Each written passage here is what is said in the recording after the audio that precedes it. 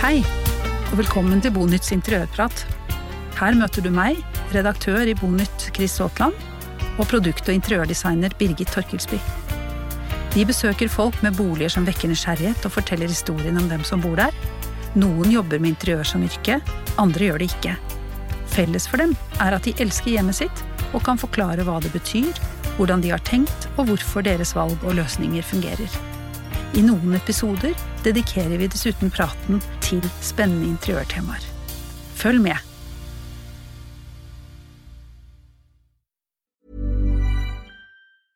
There's never been a faster or easier way to start your weight loss journey than with PlushCare.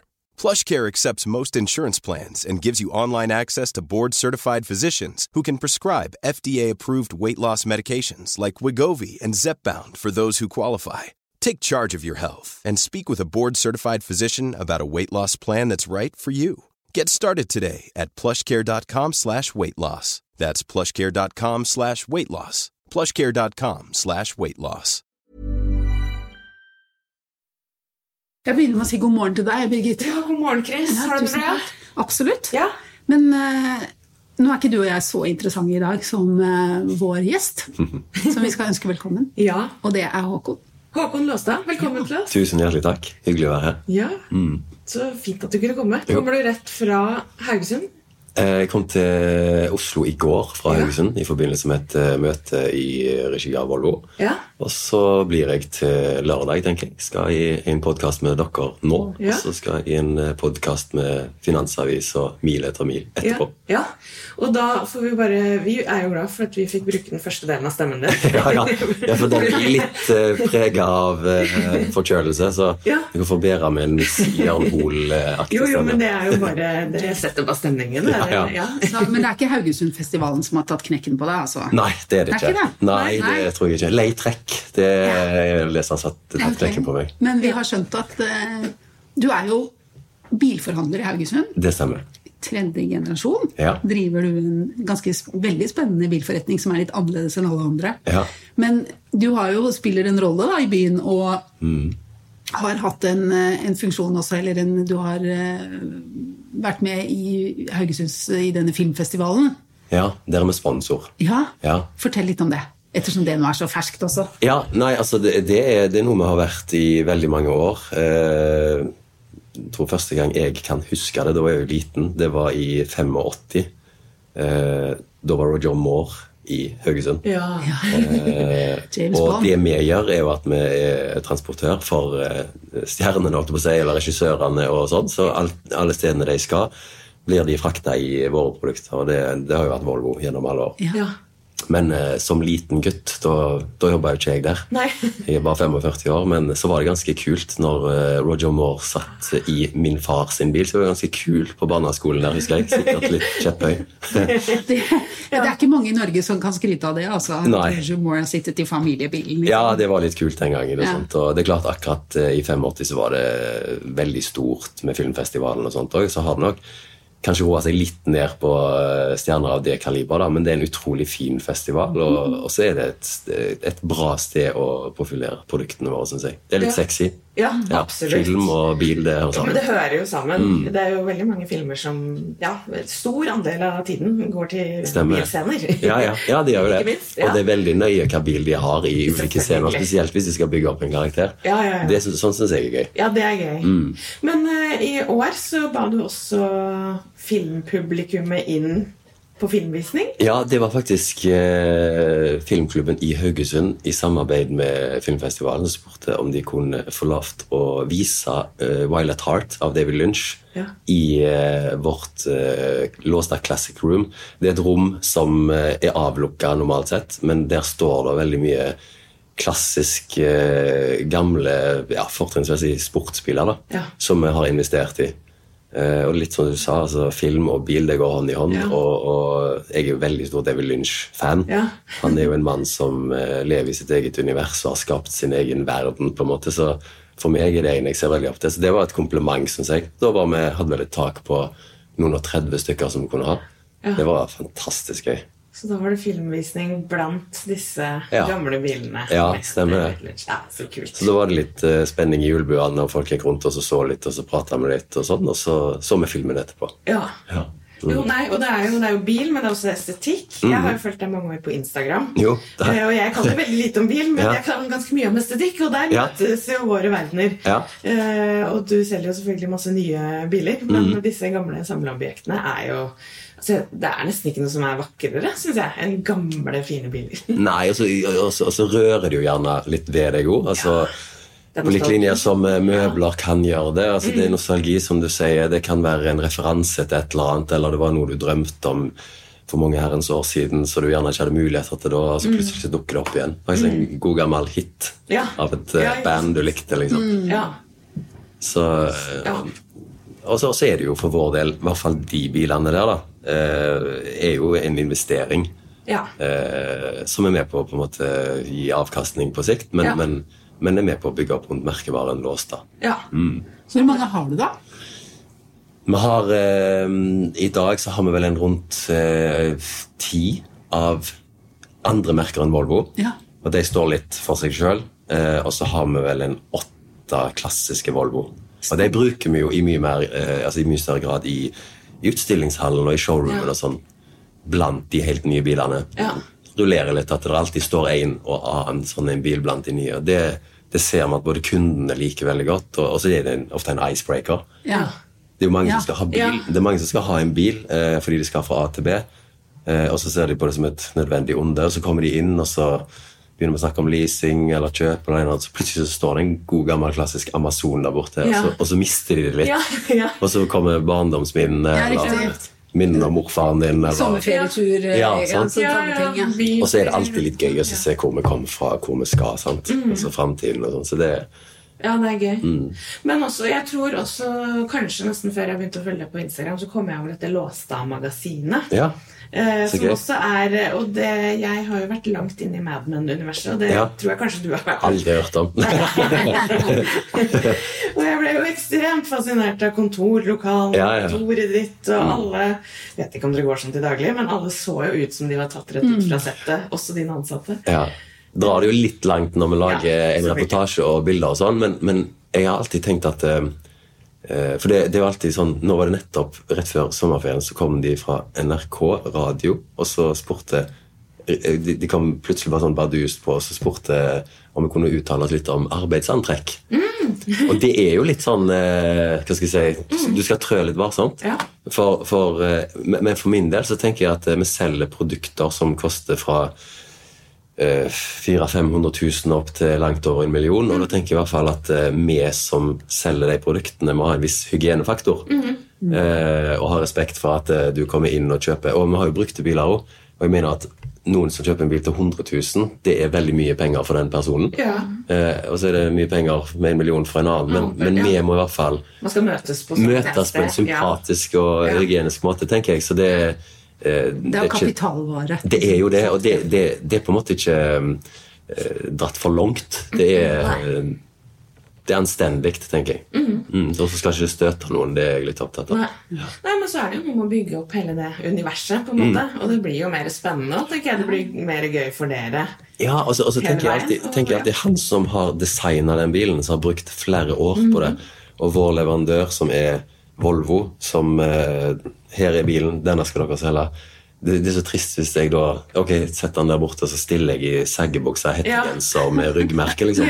Fordi sånn jeg. Så var det litt møkkete bort. Ja, det tenker jeg, det kan du gjøre på fritida, så kan du være ryddig når du på jobb. Ja, det mener jeg helt rett. Men det du gjør jo å lage man har snakket mye om det, at man lager en destinasjon etter hvert, altså at folk som liksom skal oppleve noe når de kommer til det har jo mange ulike butikker og merkevarer som har holdt på med det også, fordi at man har konkurranse fra nettet. Nå har jo ikke du det selvfølgelig på den måten, men du skaper allikevel et univers noe man kommer inn I som gir spesielle opplevelser da. Ja, jeg tror jo at kombinasjon veldig viktig, fordi at dette med nettsalg og bil, det har gått litt frem og tilbake, men det jo ingen tvil om at det vil gå mer og mer der.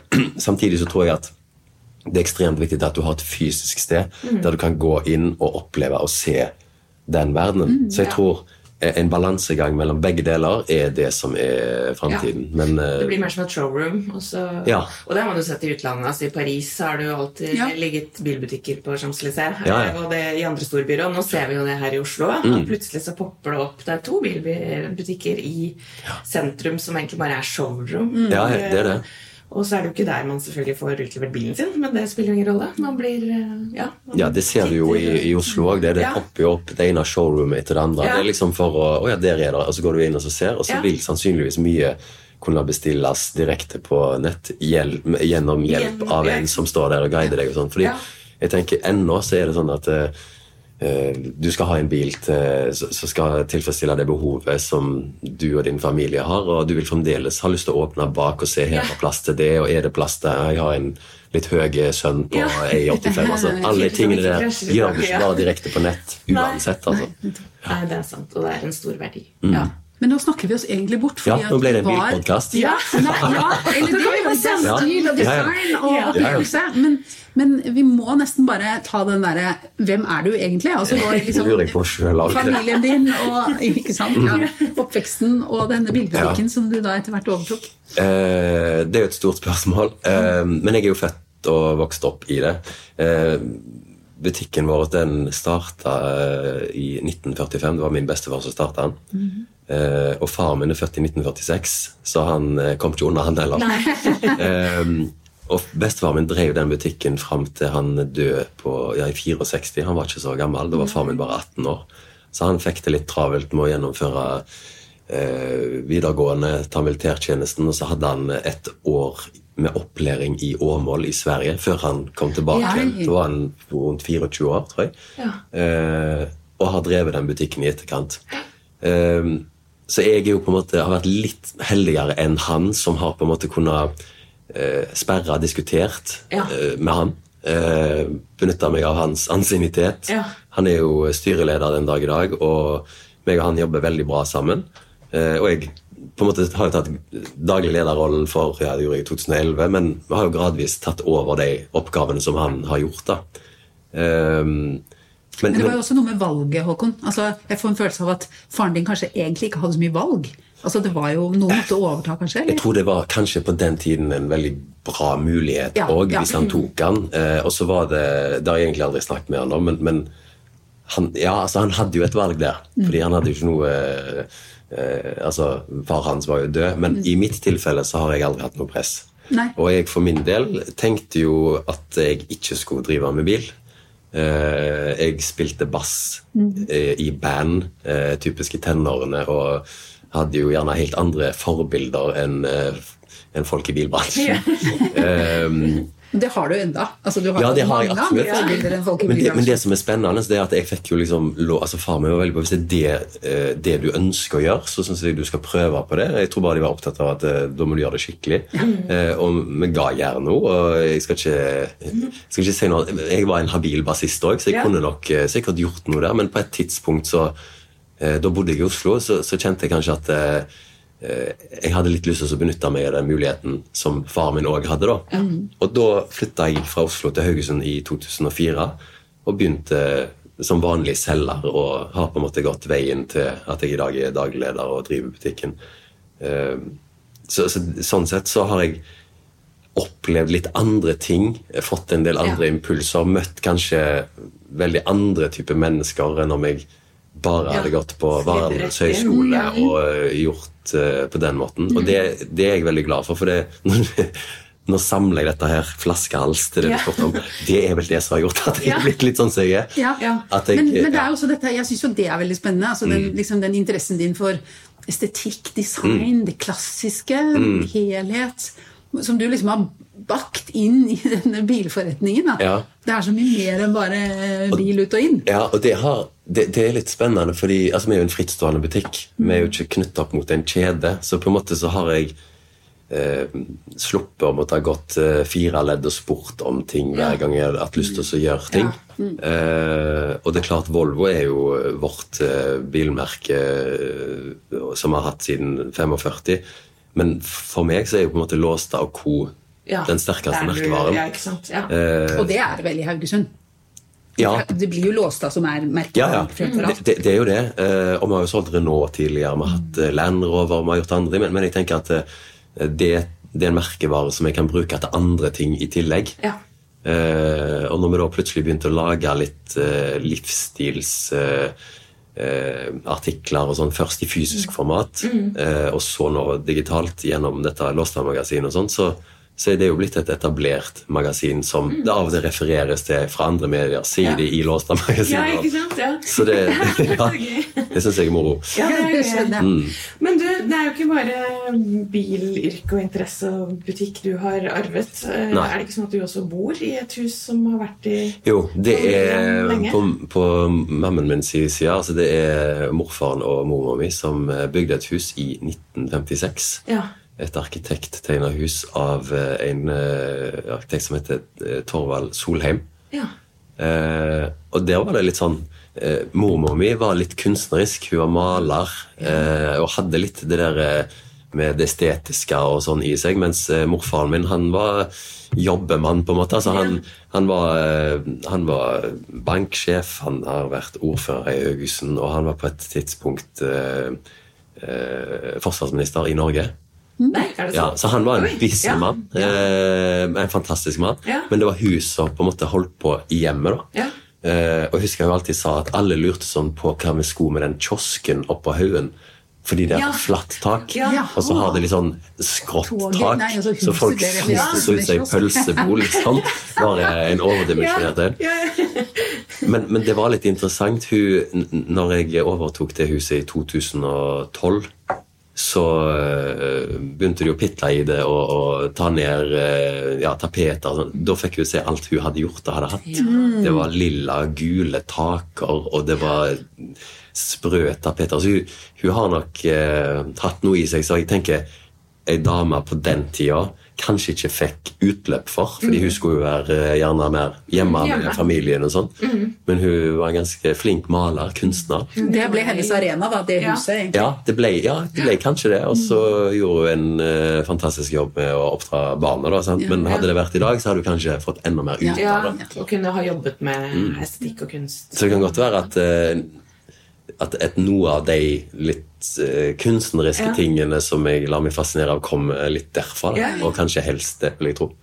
Men var det da et hus du totalrenoverte? Tenkte du nytt, eller satt du tilbake til gammel tid? Nei, det som jeg gjorde, det var gamle tegninger, og noe av de tegningene hadde de gjennomført, og noe hadde de latt være. Og i den tiden så var det jo veldig viktig å holde på varmen, så det var jo enda mer vindusfasade på tegningene som de ikke gjorde, og det hentet nok jeg fram, for nå er det jo bedre inflasjon i både vinduer det det for så vidt. Nå er det veldig viktig å holde på varmen igjen. Ja, nå men vinduer er tilbake der. Det går bra med meg, men ikke så bra. Jeg er enig i at det er lov å klage på det, men så jeg gjorde nok en del sånne ting, og så gjorde jeg gjorde noen endringer der i gamle dager så var det jo sånn at du kom inn i en liten gang, og så gikk du fra den inn i en annen litt større gang, og så kom du inn i stuen, og så masse med sånn. Jeg har nok åpnet mye mer, men tatt vare på de tingene som virkelig har vært viktig å ta vare på. Der for eksempel i taket, de kalte det for togbanepanel. Det ikke sånne riller som ser ut som en sånn slags valnøtt. Veldig glad at ingen overtok det huset og malte det kvitt på 90-tallet, liksom.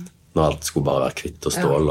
Men litt spileaktig på en måte da? Ja, så sånne ting har jeg tatt vare på, og så har jeg igjen ryddet og rensket litt opp. Fordi klart, de bodde der fra 56 til de ikke var lenger, på tidlig 2000-tallet, og de har jo hatt noen oppussinger, de jo, som altså de var innom 70-tallet, og det synes jeg det er mye bra på 70-tallet, og 80-tallet er jeg ikke så glad i på den måten. Samtidig så er jeg litt sånn opptatt av at det er et hus fra 50-60-tallet, og da tenker jeg kanskje at en skal ha litt respekt for det når en innreder det også.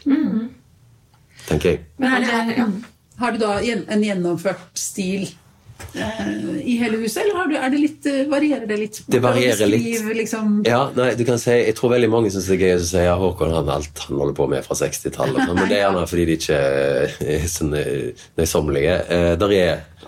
Der er selvfølgelig ting fra 60-tallet der, men der er innslag fra 70 og fra nåtid, og på en måte kanskje hovedtingene vel gjerne litt sånn, du ser at det hører hjemme i huset. Jeg bytta ut kjøkken for eksempel, fordi kjøkkenet som jeg har i dag bestod av 3 rom.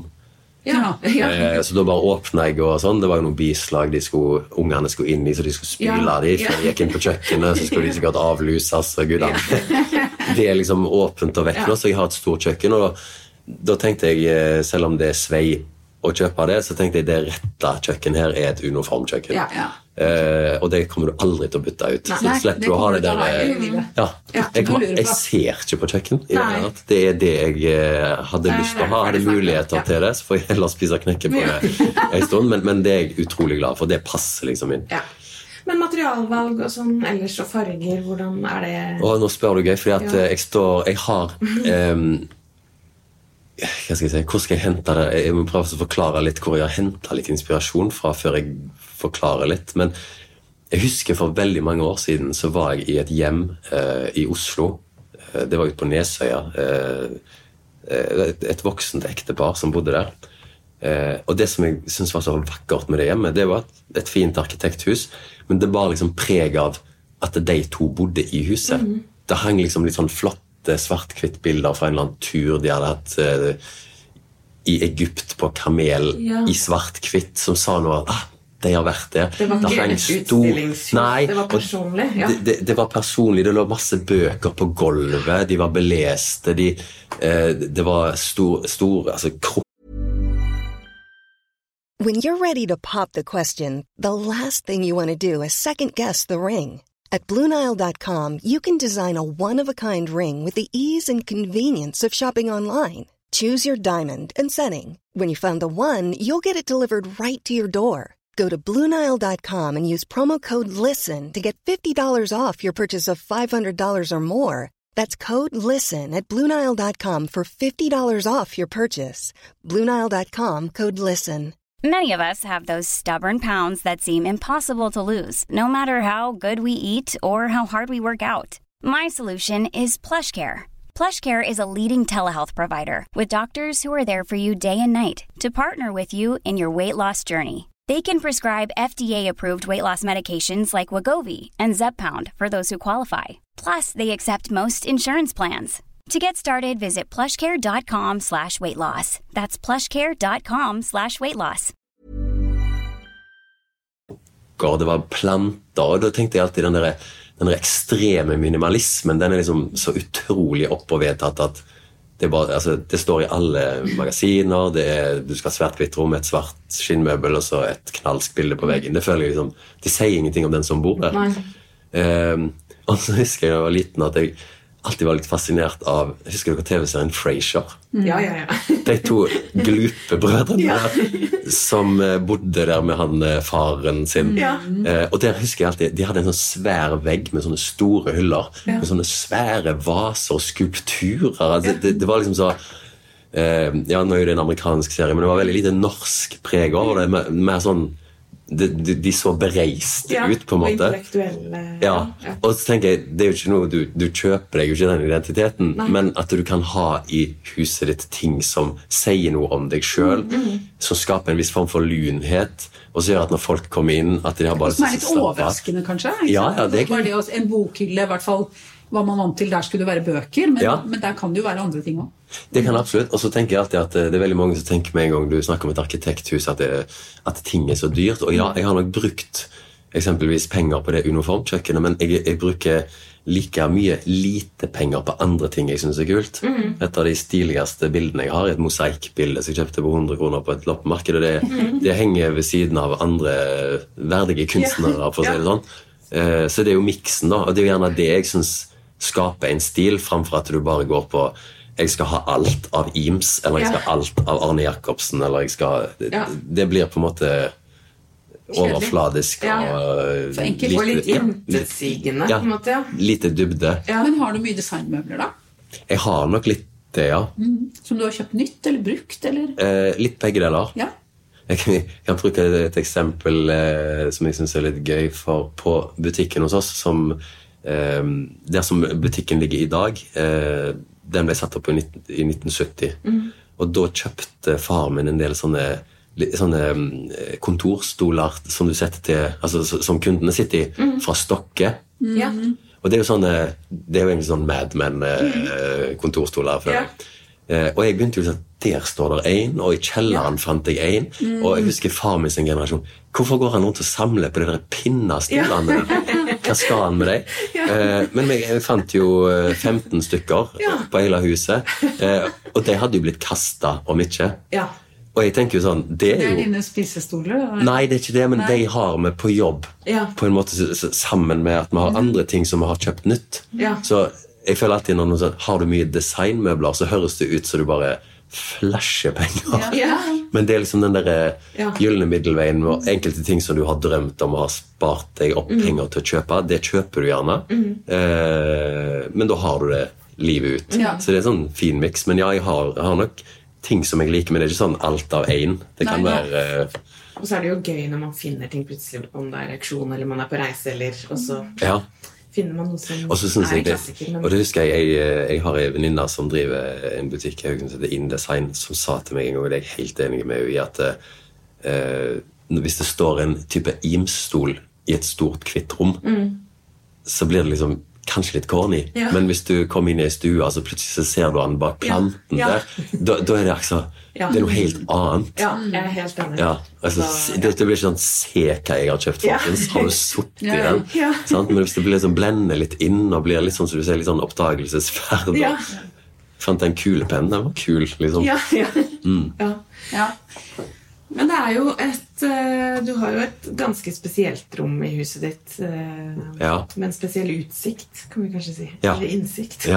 Innsikt. Et rom som ingen andre har. Filosofisk ut. Jeg tror jeg tenker på at er det et kjellerrom? Nei, jeg tenker på garasjen, du. Det pleier jeg alltid å si, det er sånn som du kan gjøre når du er single og ikke må diskutere hva du skal bruke penger på. Nei, det er jo preget av at jeg har den jobben jeg har, men det jeg bygde på huset, jeg forlenger det litt, så jeg har en TV... I henhold til de tegningene som du snakket om? Ja. Bare forlenger det litt, så det ser ut som det alltid har vært der, men TV-stua er på en måte nå connectet til garasjen, og så har jeg lagt et ganske stort vindu fra TV-stua og ut til garasjen. Og det er jo liksom ikke sånn som når du kommer inn, så der er det huset med det vinduet med den garasjen. Det er sånn, du går inn og så setter du og så her kan du se ut. Og jeg har ikke barn heller, så jeg har ikke en haug med sykler og en haug med trampoliner og sånn som skal inn der. Jeg har en bod, og der er utenom, og der har jeg de tingene jeg har. Så det er jo på en måte noe som jeg har brukt litt i for eksempel Låstad-magasin, eller i branding av alt fra helt nye Volvo til gamle klassiske biler i forhold til fotoshoots. Men det er jo en garasje som, hvis den skal gjøre jobben sin, så må den være striglet. Så den er striglet. For du sitter i TV-stua og ser rett inn i garasjen. Ja, og den er flislagt og er veldig mørk på veggene og har spiler i tak og har sånne Montana-hyller med litt Frasier-image, alt må jeg si. Det var ikke krukker og sånn. Ja, vi jobber med litt bøker og litt sånn annerledes enn det du får til. Så det er et oppholdsrom? Altså, stue for bilene dine da, blir det da? Ja, du kan ikke gå direkte ut, for da måtte du at jeg sluser, det er noen regler med eksos og alt det der, men du kan sitte se TV i TV-stua, så kan du se... Hvis det er kjedelig på TV, så kan du se på bilene dine i stedet. Ja, får du kink i nakken. Bytter du på da, hva du kjører hjem, i garasjen? Ja, så jeg kjører normalt sett en demonstrasjonsbil, men så har vi disse klassisk gamle bilene som må luftes, for de kan ikke stå i rot, og råtner de på rot, så det må de. Ellers begynner de å leke olje og alt dette. Så på sommeren sånn, så gjør jeg det, og da tar jeg de med hjem, og hender vi lager en eller annen shoot i forbindelse med en person, der det er en del av type portretter, da, for eksempel. Kult. Og det har jeg sett i det Låstad-magasinet ditt også, at du plukker frem litt sånn profilerte personer i Haugesund, litt sånn kjendiser, og kler dem opp, eller lager shoots med dem. Og det er når du sier kjendiser, altså både kjendiser og ikke, det aller kjekkeste er å finne noen, og på en måte lage de litt interessante, hvis du skjønner. Er det da fordi de minner om et eller annet? Eller eller jeg er jo der at det hender jo at jeg bare skriver om en bil, og da synes jeg av og til at hun der har akkurat lykken, Og da begynner jeg automatisk, det ikke noe som jeg egentlig jobber så mye for, men det noe som jeg jeg føler litt sånn musikalsk på det at hun ser ut som hun fra å kunne hatt den jakka, og så kjenner jeg hun har den buksa, hvis jeg har det hele på, og så vet jeg om et hus i byen, der den bilen kan se ut som om hun, sant? Altså, det sånn jeg jobber med det. Så du komponerer en historie, det historiefortelling. Og det synes jo veldig mange, altså, jeg tror ikke jeg har fått nei av noen, men noen ble jo sånn, hva tenker du at, nei, dette blir bra, liksom, og så er jeg gjerne litt sånn stresset med det og sånn i forkant, men så får du jo en boost etterpå, så det er ikke alltid om å gjøre, og så ta de mest celebre folkene. Men hva gjør du med de bildene?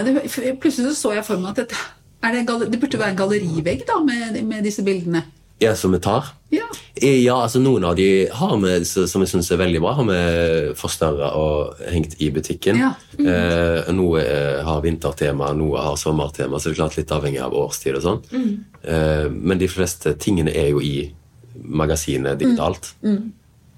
Men hvor henter du inspirasjon fra? Sånn til livet, må vi egentlig si. For alt du driver med er jo... Ja. Det blir så stort når du sier sånn. Ser du livet, på en måte? Nei, jeg kommer... Jo, men er det noe... For å snakke estetisk, da. Er det på en måte noen merkevarer eller personer, eller... Instagram-kontoer, kanskje? Ja, jeg merker hvor lei jeg egentlig er å scrolle Instagram, men det kan være en film. Det kan være... I går så satt jeg på en benk i Oslo, og så kom det en kar syklende forbi, og så tenkte jeg, fader, for noen stilige runde briller han hadde. Jeg har det ego, men hans var kulere enn mine. Så liksom, det er ikke mer enn sånne ting, eller at du ser mennesker, eller alt rundt deg, på en måte. Ja, det er egentlig det, altså. En salig, fin mix. Ja, en blanding. Ja.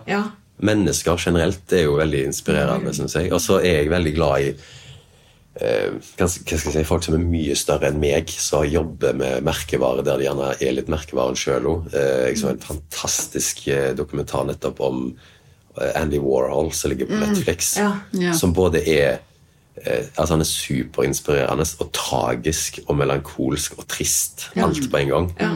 Kuka han strugglet, men samtidig for en merkevare han var, liksom, og kanskje i enda større grad etter sin død. Ralph Lauren også, som jeg liksom ofte tenker er jo den amerikanske drømmen på mange måter. Hans hovedgeskjeft er jo å selge klær, men det er jo alt det han pakker inn de klærne med, som gjør at det blir en slags livsstil. Han har jo en bilsamling som overgår meg 100 000 ganger på en måte, og de bruker han for å promotere sine klær, som jo egentlig er det han selger. Og så synes jeg han har en sånn tidløshet over seg. Om det er bilder av damer eller menn fra 90-tallet eller 70 eller 60 eller i dag, så går de litt over i en annen. Han har aldri vært trendy. Nei, han har aldri vært trendy. Nei, og det er et godt poeng, og det er et poeng i seg selv. Når man, alle skal jo innrede et hus eller skaffe seg en garderobe, men å tenke litt mer varig da, og personlig, for da blir det varig. Det var en som sa en gang at hvis du har hockeysveis, alltid så vil du være 2 ganger i livet vil du være inn, når han kom, og når han kommer tilbake. Og det må du vente Du må holde deg vekke. Men du, hvor ble det av bassisten? Han lever, han altså, men han øver ikke så mye. Det gjør han ikke. Men det var veldig gøy. Jeg liker jo veldig, altså det er jo en verden jeg er veldig inspirert av, altså hvis du tar det estetiske, men hvis du drar det inn i klesverden, og for min del så starter jo alt med Beatles, og så dras det ut derfra på en måte. Men rent sånn, som bassist så var jeg veldig på sånn funk-rock, Sly and the Family Stone, Jimi Hendrix, men så selvfølgelig over mot Red Hot Chili Peppers og den her rytmisk musikk, det har jeg alltid likt. Ja, og bare å gå på konserter. Jeg fikk med meg både Øyafestivalen i år, hvor alle hadde gjort så mye mer ut av scenen, for eksempel, i forhold til sånn som det pleide å være. Og jeg var nylig på Karpe-konsert, som også var jo kjempestort, det var så mange som delte. Altså helt sånn Ja, det er ikke en konsert. Nei, det er noe mye mer. En tredimensjonal, kunstnerisk, estetisk, musikalsk opplevelse med så mye kjærlighet og menneskeperspektiv. Det er vel det handler om, da. Ja. Det er litt sånn tilbake til bilforretningen din nå. Ja, la oss sammenligne det med Carpe Diem. Ja, men vet du hva. men et band, bare sånn, siden du sa det var på Øyafestivalen, som jeg virkelig var glad i, og er den dag i dag, så jeg ikke fikk med meg, det er Suede. Ja. Suede er for meg 90-tallets David Bowie, som i mitt hode var helt fantastisk. Hvis du tenker Ziggy Stardust-perioden til Bowie, og hva han skapte ut av det, og så plutselig så var det stopp, og så fikk du aldri se den karakteren igjen. Altså snakk om å leke med verden. Og der føler jeg Suede var veldig sånn 90-tallsversjon av det. De blir aldri så store, men det er noe dekadent stilfullt over det. Altså. Veldig, Men du sier jo også at dette med disse klassiske veteranbilene du har nye biler, men det handler også litt om å se hele tidslinjen, hele historien i et perspektiv, da også tenke på fremtid, for så vidt. Og hva tenker du om fremtiden? Altså, hva skjer med biler? Hvordan kommer vi til å... Hvordan blir det for deg, tror du? Akkurat det er jo veldig spennende, da, på en måte. Og jeg vil si at mange som driver bilforretning i dag synes kanskje det er for spennende å velge å selge seg ut. Mens jeg kanskje tenker at her er det utrolig mange muligheter. For jeg tror at sånn så... For å referere en annen som jeg synes er veldig gøy, hvis du tar Seinfeld, så sa han alltid at når han var liten og leste Donald-blader, så snakket de om, eller tegneserier generelt, så snakket de alltid om Millenniumsmannen. Og det var, når han var liten på 60-tallet, så var det en fyr med sølvdrakt som fløy til jobb i bilen sin. Det skjedde jo ikke. Det skjedde ikke. Og det skjer ikke nå heller, vil jeg påstå. Alt skal på nett, du skal ikke ha bilforretninger, bilene skal kjøre av seg selv. Ja, det er mulig det skjer en del ting i de rammene der, men jeg tror det skjer, altså vi må skynde oss sakte. Det går jo alltid mye saktere enn man tror. Ja, men det gjør det, og litt tilbake til det som jeg snakket litt om tidligere, at jeg tror ikke dere har et problem med at hvis dere vil ha en bil, så kan dere komme innom til oss, og så kan vi demonstrere den for dere. Men jeg er ikke så sikker på om bare å bestille en bil på nett uten videre kjennskap, uten å få støtte til hvordan en skal finansiere denne bilen, hvordan løsningen vil være. Så vil nok alle sånne løsninger være mye enklere på sikt i fremtiden. Men det gjelder jo all teknologi. Men av og til så føler jeg at teknologi lager ting mer komplisert enn det skal. Fordi det er ikke som om jeg går på jobb i dag og jobber mindre og mindre og mindre, fordi teknologien bare hjelper meg. Så jeg tror nok at... så man må ha borgerlønn etter hvert, for det er ingen som behøver å gjøre noen ting. Vi skal kun... Men hvor mange elektriske biler selger du kontra fossilbiler, for eksempel? Nei, det har snudd helt. Altså, vi selger bare 95% elbiler. Så akkurat det, men og det er vel egentlig sølvmannen i flyvende bil, elbilen er vel kanskje egentlig svaret på det. Ja, han bare flyr ikke. Han flyr ikke enda, men det er ikke sant? Det er jo allikevel et sånn 7-milssteg da. Stemmer det, og det har jo revolusjonert, altså det var jo Tesla uten tvil, Elon Musk som akselererte det toget der, og det er jo der alle skal, men på en måte så håndterer jo du den bilen akkurat likt som du håndterer den forrige bilen du hadde, som en fossilbilsbil. Nei, så det er jo mer det at man også snakker om at folk skal ikke ha sin egen bil. Altså det blir færre biler fordi man kan dele bil, ikke sant? En bil står 95% av tiden står den stille. Ja, og det har vi snakket om i 10 år. Men det har jo ikke skjedd. Du deler jo ikke bilen med naboen, eller... Jeg husker det var noen som hadde et konsept en gang som var sånn at hvis du hadde jeg skal ikke nevne det merket, men hvis du hadde et spesielt merke, så var dealen at på vei til jobb, så kunne andre folk som også hadde det abonnementet sitte på med deg til jobb. Men er vel der at du har ikke lyst å ha en haug med folk i bilen din ennå, selv om det hvis kanskje... Hvis du får betalt for det, kanskje. Ja, det er nok mange ulike sånne... Men jeg tror på en måte så er vi oss selv nærmest. Det er sånn, søren, jeg glemte å kjøpe melk. Da hiver du deg i bilen, og så kjører du ned. Så du vil ikke ha de 5 andre på slep. Søren, da var det 3 stykker som skal sitte på. Han glemte havregryn, så han måtte bort. Men at det blir enklere, og at det blir mer miljøvennlig, og ikke forglemme bærekraftig.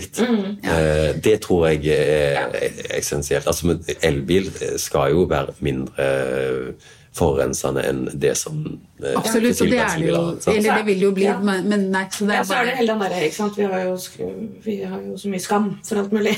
Og så kjøre bil var det jo lenge, og så tenker jeg bare sånn, er det jo mange ting som har ført til at veldig mange har kjørt bil til Europa i sommer, inkludert deg. Og ikke sant, og nå trenger man ikke ha dårlig samvittighet for en gang, fordi nå kjørte du elbil, og du fikk disse stoppene, men du sa noe om det som var ganske interessant, om den reisen, den måten å reise på litt saktere. Nei, det var kjempefint. Og selv om vi kjørte, så vi masse. Så det en stor opplevelse. Og nå vet jeg hvordan det ser ut på kartet mellom Oslo og Sør-Europa. Og det tenker jeg, føler jeg en berikelse. Og det jo noen nostalgi i det, for det var jo sånn, altså, ikke sant, med bilen og biltur, hvem som fløy til Europa i gamle dager, man var jo på biltur. Og så har man liksom ikke hatt lov til det, men nå har man lov til det, og det har nok litt med tiden vi lever jo. Vi har mye dårligere tid nå skal vi bare fram, mens i gamle dager, hvis du kjørte sånn så, hvis vi kjørte til hytta som tar 2 timer, så hendte det jo at hun hører seg ut som jeg 80, men det at mamma hadde lagt noe mat, og så stoppte vi, og så rastet vi. Det jo ikke snakk om å raste nå. Altså, det jo snakk om en halvtime for sent opp. Man spiser i bilen. I så fall. Og det som gøy, det jo av og til å dra inn sånne aspekter, fordi jeg tror på en måte at det som sånne ting hinter litt til, det at kanskje vi hadde litt mer nedsenket skuldre før, kanskje vi var litt mer til stede i den situasjonen vi var i, mens nå reiser du på tur, og så sitter ungene på og rasforbannet fordi de ikke har nett, og så feil musikk, og jeg sier ikke at det var ikke sånn før, men det var et eller annet, men når du reiste på fjellet så var det der du var, mens nå du mentalt kanskje hjemme eller på jobb eller andre steder. Så det den escapen som kanskje en biltur var i gamle dager. Men du nevnte jo så helt avslutningsvis, du nevnte hytte. For du har en hytte også, har du ikke det? Ja, en familiehytte. For der hva tenker, eller det noe du har bygd, eller det sånn? Det som var at far min kjøpte en hytte på Seljestad, som det heter da, i 1979, og det var en hytte som var fra 50-tallet, og den var på en måte, den hadde kanskje gjort sitt, men jeg utrolig glad i det stedet, så jeg har sammen med far min da, så reiv med den hytta, for det var ikke så mye å pusse opp på en måte. Hvis du skulle hatt det i hytta i dag, så hadde den ikke vært sånn. Og så satte vi opp en ny hytta. Og den nok litt preget av mine tanker om arkitektur og interiør. Det Arne Jacobsen der også, eller? Nei, det ikke det. Det en Erik Jørgensen-benk og litt sånt. Litt mer moderne. Det gamle. Det blanding. Ja, det ble kiosk. Det ble kiosk. Det ble kiosk. Det ble skråtak med en vindusfasade. Og det jo det som litt fint, synes jeg, at den hytta som vi hadde, den lå på en haug med ganske god utsikt, men da handlet det jo om å ikke slippe ut varmen. Så da hadde jeg sånn litt vindu av en glugge, så du måtte reise deg opp for å se hvordan været var. Mens nå kan du på en måte etter den gode turen sette deg ned i stolen og fortsatt være ute, på en måte. Og ligge på samme plass. Jeg veldig bonden til det stedet. Altså, der jeg off når jeg det deilig. Så deilig. Men vet du hva, jeg utrolig nysgjerrig på den bilforretningen din. Det nesten sånn man må dra til Haugesund. Kan ikke tilbud på mailen din når vi ferdig med denne podcasten. Tusen takk for at du kom. Det var veldig hyggelig å være her. Å prate med deg. Ja, tusen takk.